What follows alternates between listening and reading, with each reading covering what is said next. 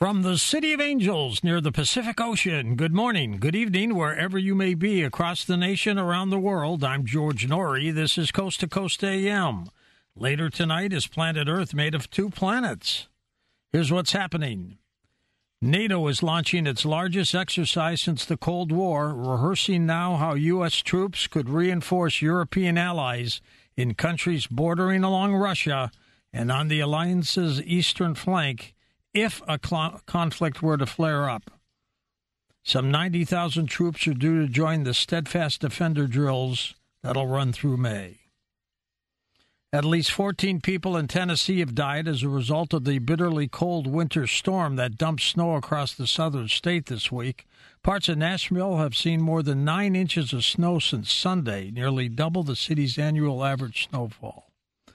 The number of new cancer cases in the U.S. expected to top 2 million for the first time this year, based on new research that also points to shifting age patterns among cancer patients and a troubling increase in overall cancer incidence among young people younger than 50 years old. Christian Wild from myheartbook.com is with us. Christian, what's causing this? Well, George, not only are these alarming statistics for the medical community, this is a surprise to you and me and the listeners who have come to believe that with all the attention and emphasis on cancer risk factors that we have realized, like weight control, proper low-fat diets, along with the right amount of sleep, consistent daily exercise, which they insist on, and we know it's true, the cancer rates would be dropping. And yet we hear from CNN today and other studies that this rise in cancer among people under the age of 50 has been a best-kept secret, but the word has finally come out. Those under 50 are among the age group most affected, and the studies have been showing a steady increase instead of a decrease like we have been led to believe, I guess, a decrease in cancer rates with each passing generation. So here again are a few of the risk factors identified by the experts. Sleep deprivation among the young, highly processed foods, sugary drinks, and diabetes 2, which have all been contributing to this unprecedented cancer increase. But George, will soon be hearing about a similar link among our younger people and heart disease as well. All right, my friend, myheartbook.com is Christian's website. President Joe Biden has a slim lead over former President Donald Trump in a potential presidential contest between the two, according to two recently released U.S.-wide polls. A stark improvement for the Democratic incumbent following the release of 3 national polls, putting him behind the Republican frontrunner. The surveys from pollsters Ipsos and YouGov gave Mr. Biden a lead of between 1 and 2 percentage points. That's not much. Through a Newsweek analysis released earlier this month, suggested Mr. Trump is on track for a second White House term to his stronger performance in key swing states. In a moment, another presidential hopeful, Robert F. Kennedy Jr., joins us. And here's Kevin Randall with his weekly report on what's in the skies. Hi, Kevin. Hi, George. How you doing? Okay, my friend. Well, last week I mentioned that the House Committee on Oversight and Accountability had their briefing on last Friday. And as I thought, there wasn't much that came from it. What I've learned is that many of the representatives were frustrated by the lack of anything new, and there was no real answer supplied. They were apparently wondering if there was anything in the claims of David Crush, which had been called credible and urgent by an inspector general. However, according to one of the members of the committee, they hadn't got any answers that they needed. In a counter to the negative comments, Robert Garcia said it was reasonable to believe that everyone in the room received probably new information. I'll point out the qualification here. Which is probably received the new information, but they have no clue as to what that probably new information was. there was a new bill unveiled, a bill that would allow civilian pilots to report UAP to the FAA. I'm not sure why this is necessary. I would think that the FAA regulations that require reports of UAP close encounters or close encounters with any other aircraft would be sufficient. This, however, probably makes it simpler for civilian pilots to make their reports and would require the FAA to take those reports seriously. The problem here is one that we've faced for decades. Pilots, especially commercial pilots, have been threatened with the loss of their jobs if they reported UFOs. Ben Hansen told News Nation that pilots have told him about being taken into the office of the chief pilot and then threatened with repercussions if they insisted on making an official UAP report.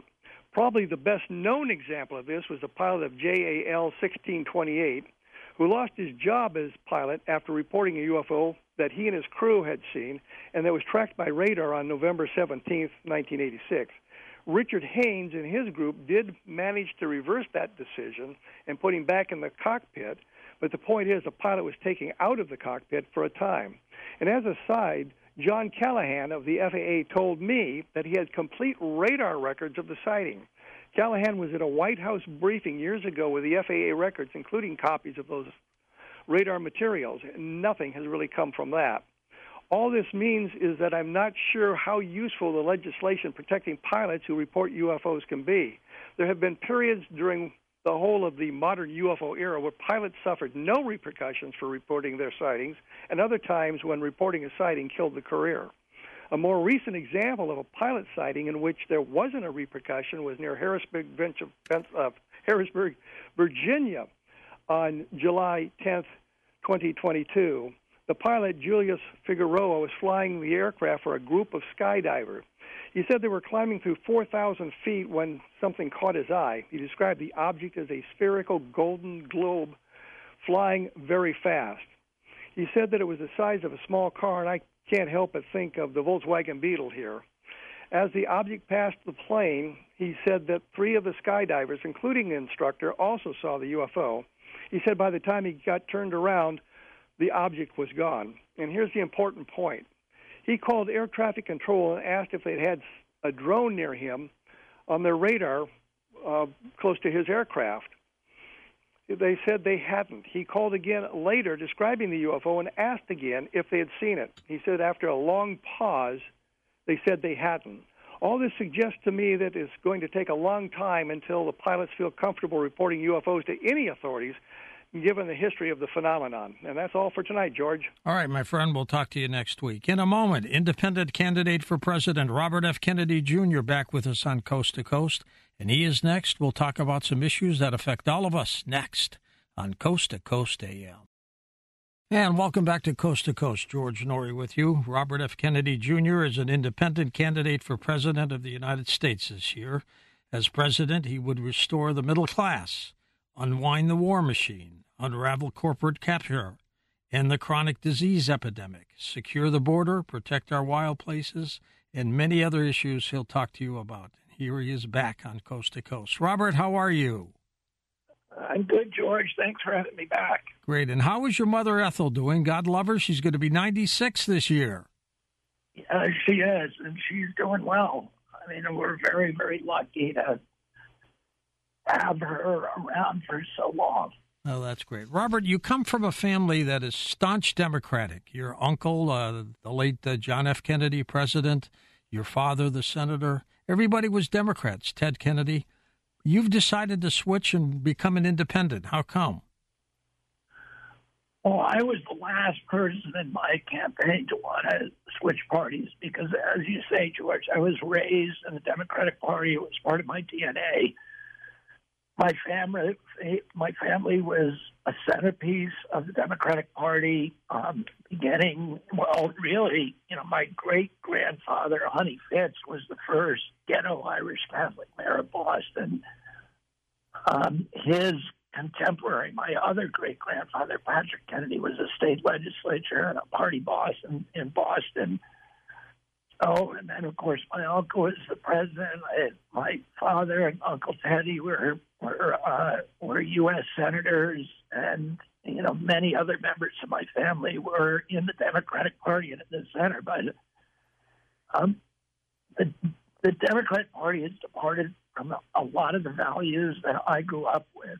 And my idea during this campaign, the initial stage of this campaign, was to try to summon the party back to those original ideas.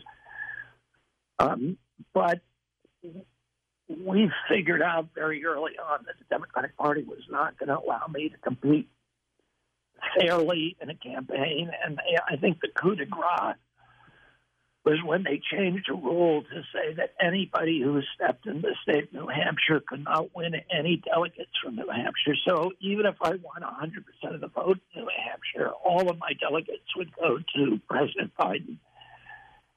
And at this point now, they've taken 4 of the primaries away completely. So they're fixing the, and in fact, it was over 60 rules. Somebody did an inventory of 60 rules that were passed by the Democratic Party to make sure that nobody but President Biden could win the election. And it also, George, just felt better for me not to be part of the partisanship, of the polarization, of the rancor, the vitriol, the backroom deals, the smoke-filled rooms, and to be able to step away from all of that and be outside of the party and be able to look at issues not as Democratic issues or Republican issues, but to say, you know, is closing the border good for our country?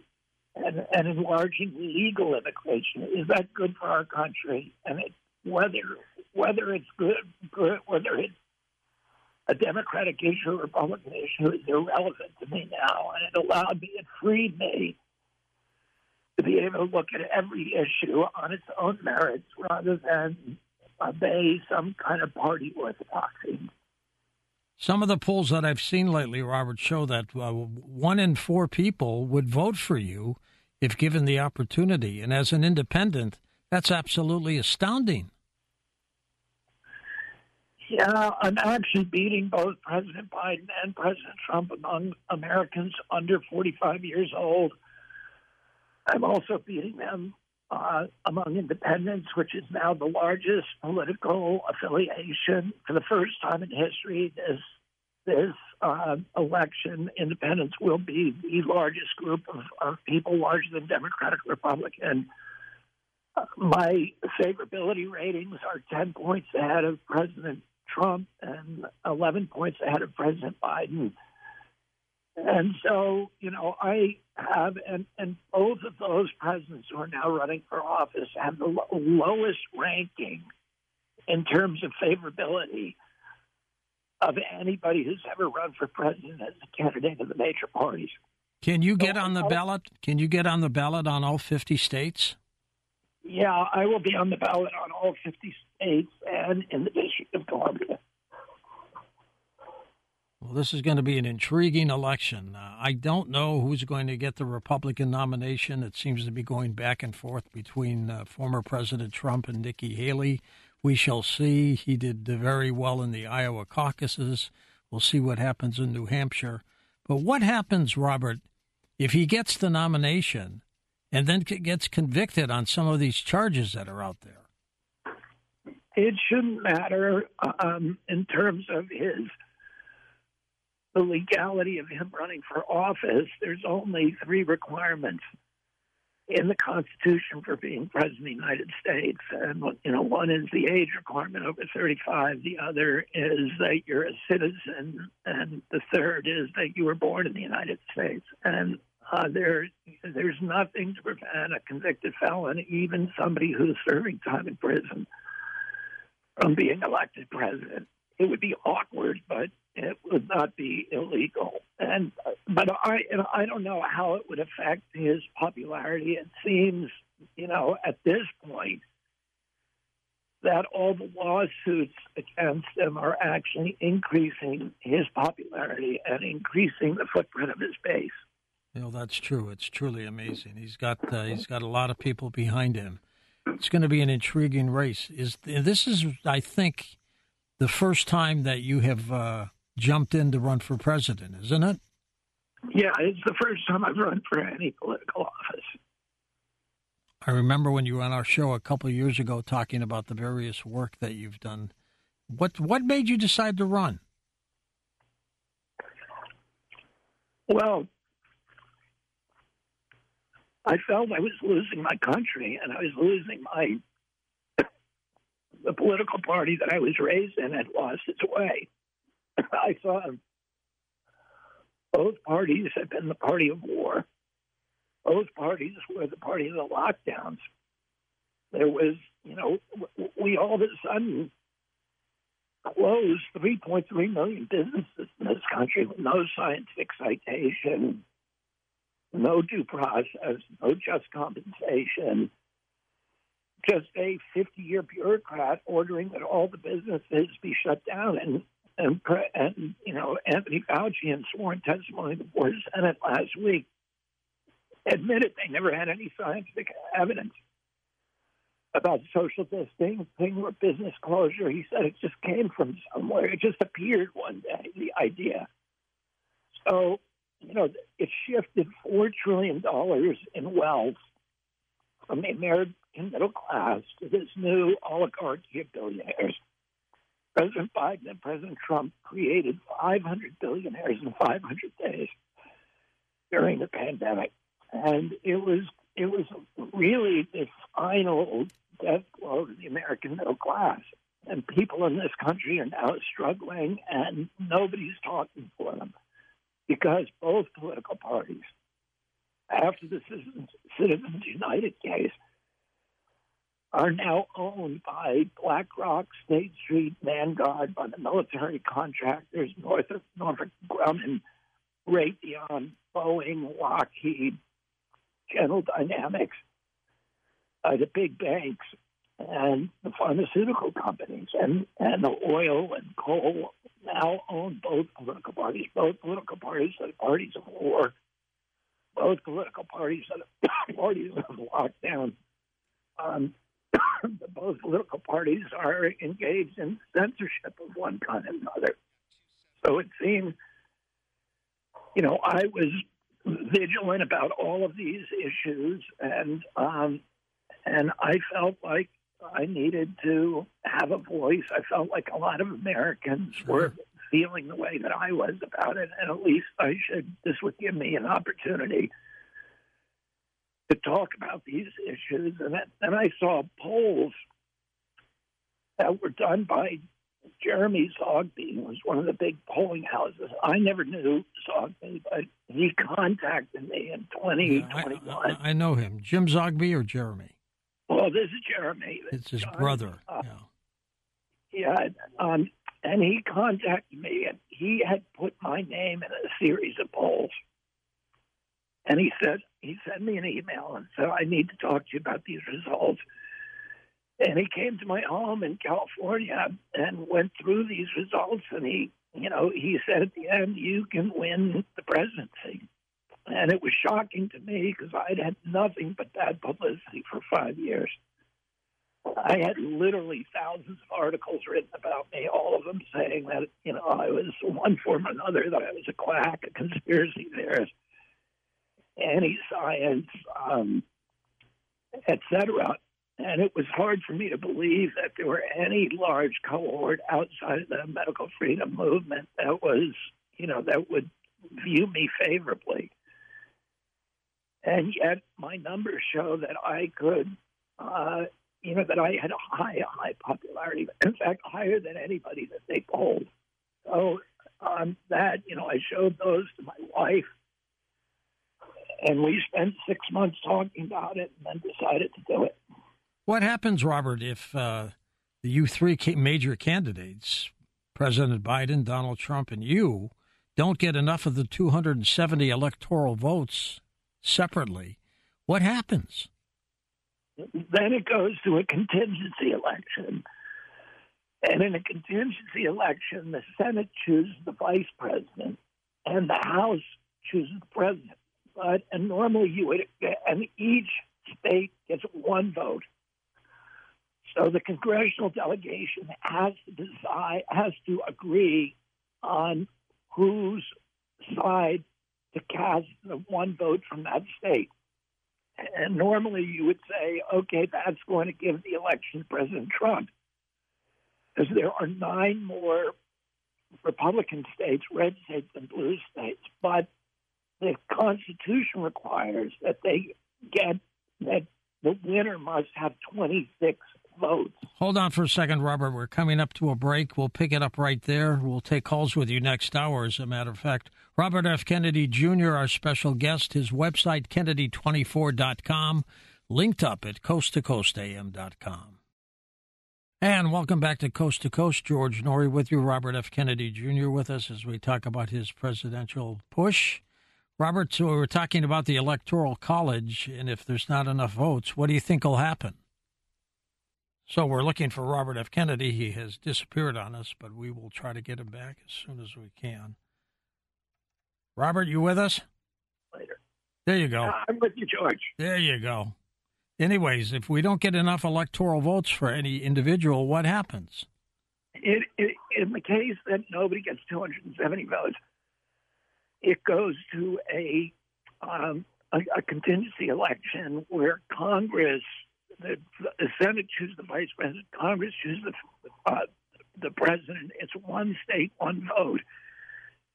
And the congressional delegates of that state need to agree with each other on who to support.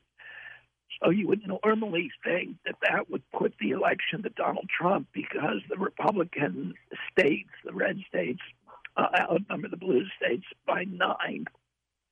However, there's not enough to, nobody gets enough under that scenario. If you actually look at the congressional delegations, because some of them are divided, nobody gets enough votes to go to 20, to get 26, which the Constitution requires. The Constitution requires 26 states to vote for the president. So, and the Republicans there's no Republican that's going to change their vote to Trump, and no Democrat that can survive their career by changing their vote. To vote for Trump, and no Republican is going to vote for Biden. So almost certainly they're going to have to go to a compromise candidate. And, I think I'm going to be in the best position if that happens. President Trump and President Biden will not be able to win a contingency election. Are you banking on that possibility? No, I'm banking on winning the election, but that is, of course, we're looking what would have, about the impact that my candidacy would have on the field. How would you handle the situation with Ukraine and Russia and Vladimir Putin? I would end the war. I would negotiate a peace. Why aren't we doing that now? Well, because the U.S. White House doesn't want peace. And, President Vladimir Putin has twice come to term sheets with Zelensky in Ukraine. The first was the Minsk Accords, where they agreed on a settlement. And Putin's one thing that he demands is an agreement never to put NATO into Ukraine, which is a legitimate security demand. And President Zelensky actually ran for president in 2019 and won with 70% of the vote. This is a political novice who's a comedian and actor, because he promised to sign the Minsk Accords, which were negotiated with Russia, Ukraine, Britain, France, and Germany. So everybody agreed to it, but the White House killed it. And Victoria Nuland and the neocons in the White House did not want peace with Russia. And then in April of 2022, Zelensky went to Israel and Turkey because the United States would not help him negotiate a peace. He went to Israel and Turkey, and Erdogan and Naftali Bennett, who's the Israeli prime minister, negotiated a new peace agreement that was based upon the Minsk Accords. And Zelensky's team initialed it. The Russian team initialed it. Vladimir Putin was already withdrawing troops from Ukraine. And President Biden sent Boris Johnson over and forced Zelensky to tear up the agreement. It kind of reminds me, Robert, of 1962. You were just a little youngster at the time, but your father and your uncle negotiating with Nikita Khrushchev on the Cuban Missile Crisis. Your dad ended up writing the book 13 Days, which was a classic. But it kind of feels like the same thing, doesn't it? Well, at that time, my uncle was surrounded by an intelligence apparatus and military brass who wanted to go to war with Russia. Same thing. And they, considered him a traitor because he said, I'm not going to invade Cuba. Because if I invade Cuba, if we knock out those Russian missiles, 64 missile launchers, he asked the CIA, who is the crew on those? Are they Russians or are they Cubans? As it turns out, there was 100 Russians in each one of those. And my uncle said to him, if I kill Russians, isn't Khrushchev going to have to go into Berlin? And the CIA and Louis Levinson, chief of staff, or the chair of the Joint Chiefs, said, we don't think they have the guts to do it. And Curtis LeMay.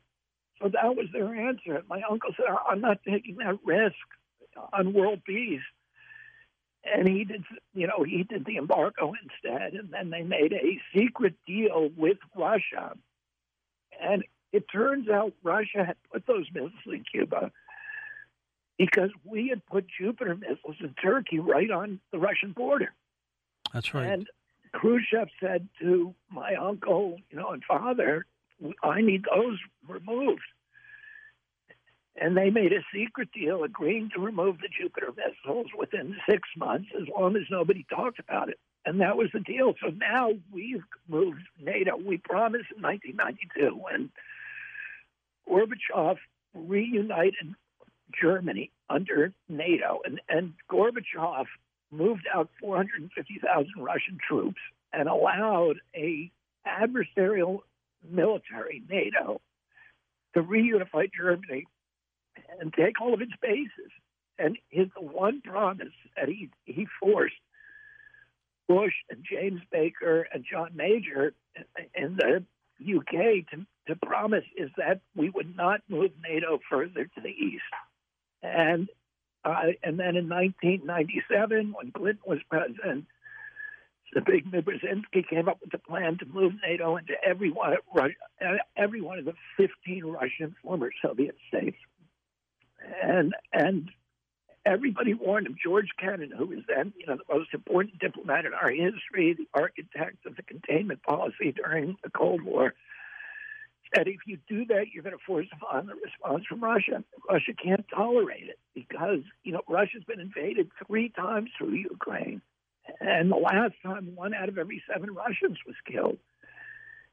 And if you put NATO in all those, and you put missile sites in them, Russia cannot tolerate it. It's going to provoke a violent response. Bill Pierce, who was then the defense secretary, said that he would quit if Clinton did that. And Bill Perry, and Bill Pierce is now the head of the CIA. Bill Perry, who was then the U.S. ambassador to the Soviet Union, said the same thing. He said, it's insane to move NATO. And yet that's exactly what we do. Why do we do it? Because every time we move NATO into a new country, that country has to conform its weapons purchases to NATO specifications. And it means huge, huge billion-dollar deals for Raytheon, Northrop Grumman, General Dynamics, Lockheed, and Boeing, which are paying for Congress. So they moved them into all of those countries. We then walked away, Trump and Obama walked away from our 2 nuclear weapons treaties with the Soviets unilaterally. The medium-range nuclear weapon systems, we canceled them unilaterally. And then we moved nuclear-capable weapon systems, Lockheed's Aegis missile systems, into Romania and Poland, 12 minutes from Moscow. So we can decapitate the entire Kremlin leadership in 12 minutes. If we put them now in Ukraine, it's going to be 4 minutes from Moscow. And Russia can't tolerate that. So for Russia, they kept saying, they told us again and again, it is a red line if you move into NATO. So the CIA and USAID overthrew the elected government of Ukraine in 2014, a neutral government, and installed a pro-Western government that Victoria Nuland, the Deputy Secretary of State, handpicked a month before the revolution. We spent $5 billion on the Maidan rebellion, overthrowing that government. And Putin then, realizes, okay, now Ukraine is a U.S. possession. There's a U.S. puppet government in there. And I got to go into Crimea in order to protect the naval, the only warm water Russian port for 370 years, the naval station at Sevastopol. And he goes into Crimea without firing a shot. They're welcomed in the street by Crimea because they're all Russians. And the new government that we had installed had banned the Russian language and started making war on ethnic Russians, which are the whole part of, which was 90% of the population of eastern Ukraine, of Lugansk and Donbass and Crimea. And we killed the new government killed 14,000 of them. And Putin, listen, what Putin did was illegal. He's not a good guy. I'm not defending him. No, he's not a Boy Scout, that's for sure. Americans need to understand that there was U.S. provocation as well. What would you do with the Middle East, Robert? I mean, what a situation. You're a staunch supporter, and you should be, of Israel. But what are we going to do about the Middle East? I think, listen, what I would do is I would bring pressure on Sisi in Egypt and Erdogan in Turkey, and I would reach out to everybody, I'd reach out to Putin. And this settlement has to come from the international community. Israel has no choice. Without international support, they have no choice but to destroy Hamas. Hamas is pledged to the genocide of the Jewish people, not only in Israel, but worldwide. Its charter requires that. Its charter forbids, says it's a violation of Islamic law. They even negotiate with Israel, except as a ruse. It says that in its charter. And they've had 5 ceasefires, and Hamas has violated every one. The people of Palestine have gotten more international aid than any population in the world. In fact, they've gotten they've gotten 13 times per capita what Europeans got with the Marshall Plan. And yet they're still poverty-stricken. Why? Because their leadership is a kleptocracy. They steal half the money and spend the other half on weapons and nothing on economic development. So Ismail Haniyeh, who's leader of Hamas, has, according to Forbes, a net worth of $5 billion. The top 3 officials of Hamas have a net worth collectively of $11 billion. Mahmoud Abbas, who's the head of the Palestinian Authority, is a billionaire. Yasser Arafat died a billionaire. His wife is a billionaire. Mahmoud Abbas's 2 children, his 2 sons, have $750 million.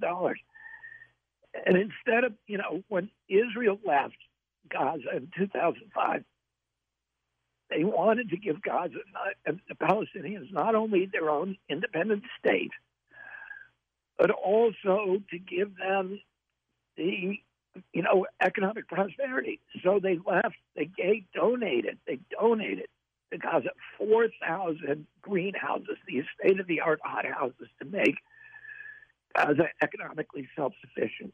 They offered to rebuild the port of Gaza to make it the Singapore of the West. The port is in a strategic location between the Suez Canal, the Red Sea, Europe, Africa, and the Mideast. It should be one of the most prosperous places on earth. It has miles of white sand beaches.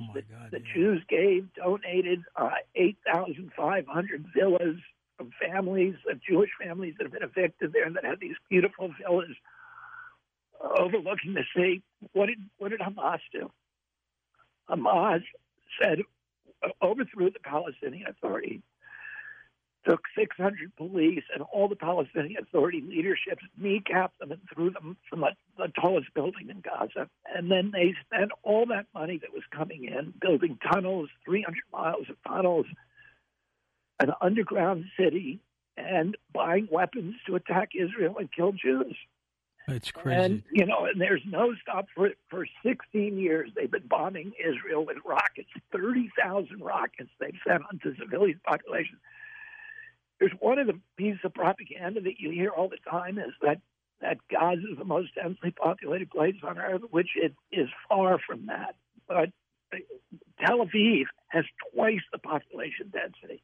And Hamas has been firing rockets at Tel Aviv, 2,000 rockets a year for 16 years. They haven't stopped. Robert, we're going to take a short break at the top of the hour. We will come right back, so don't leave us. We're going to take phone calls with you in just a moment.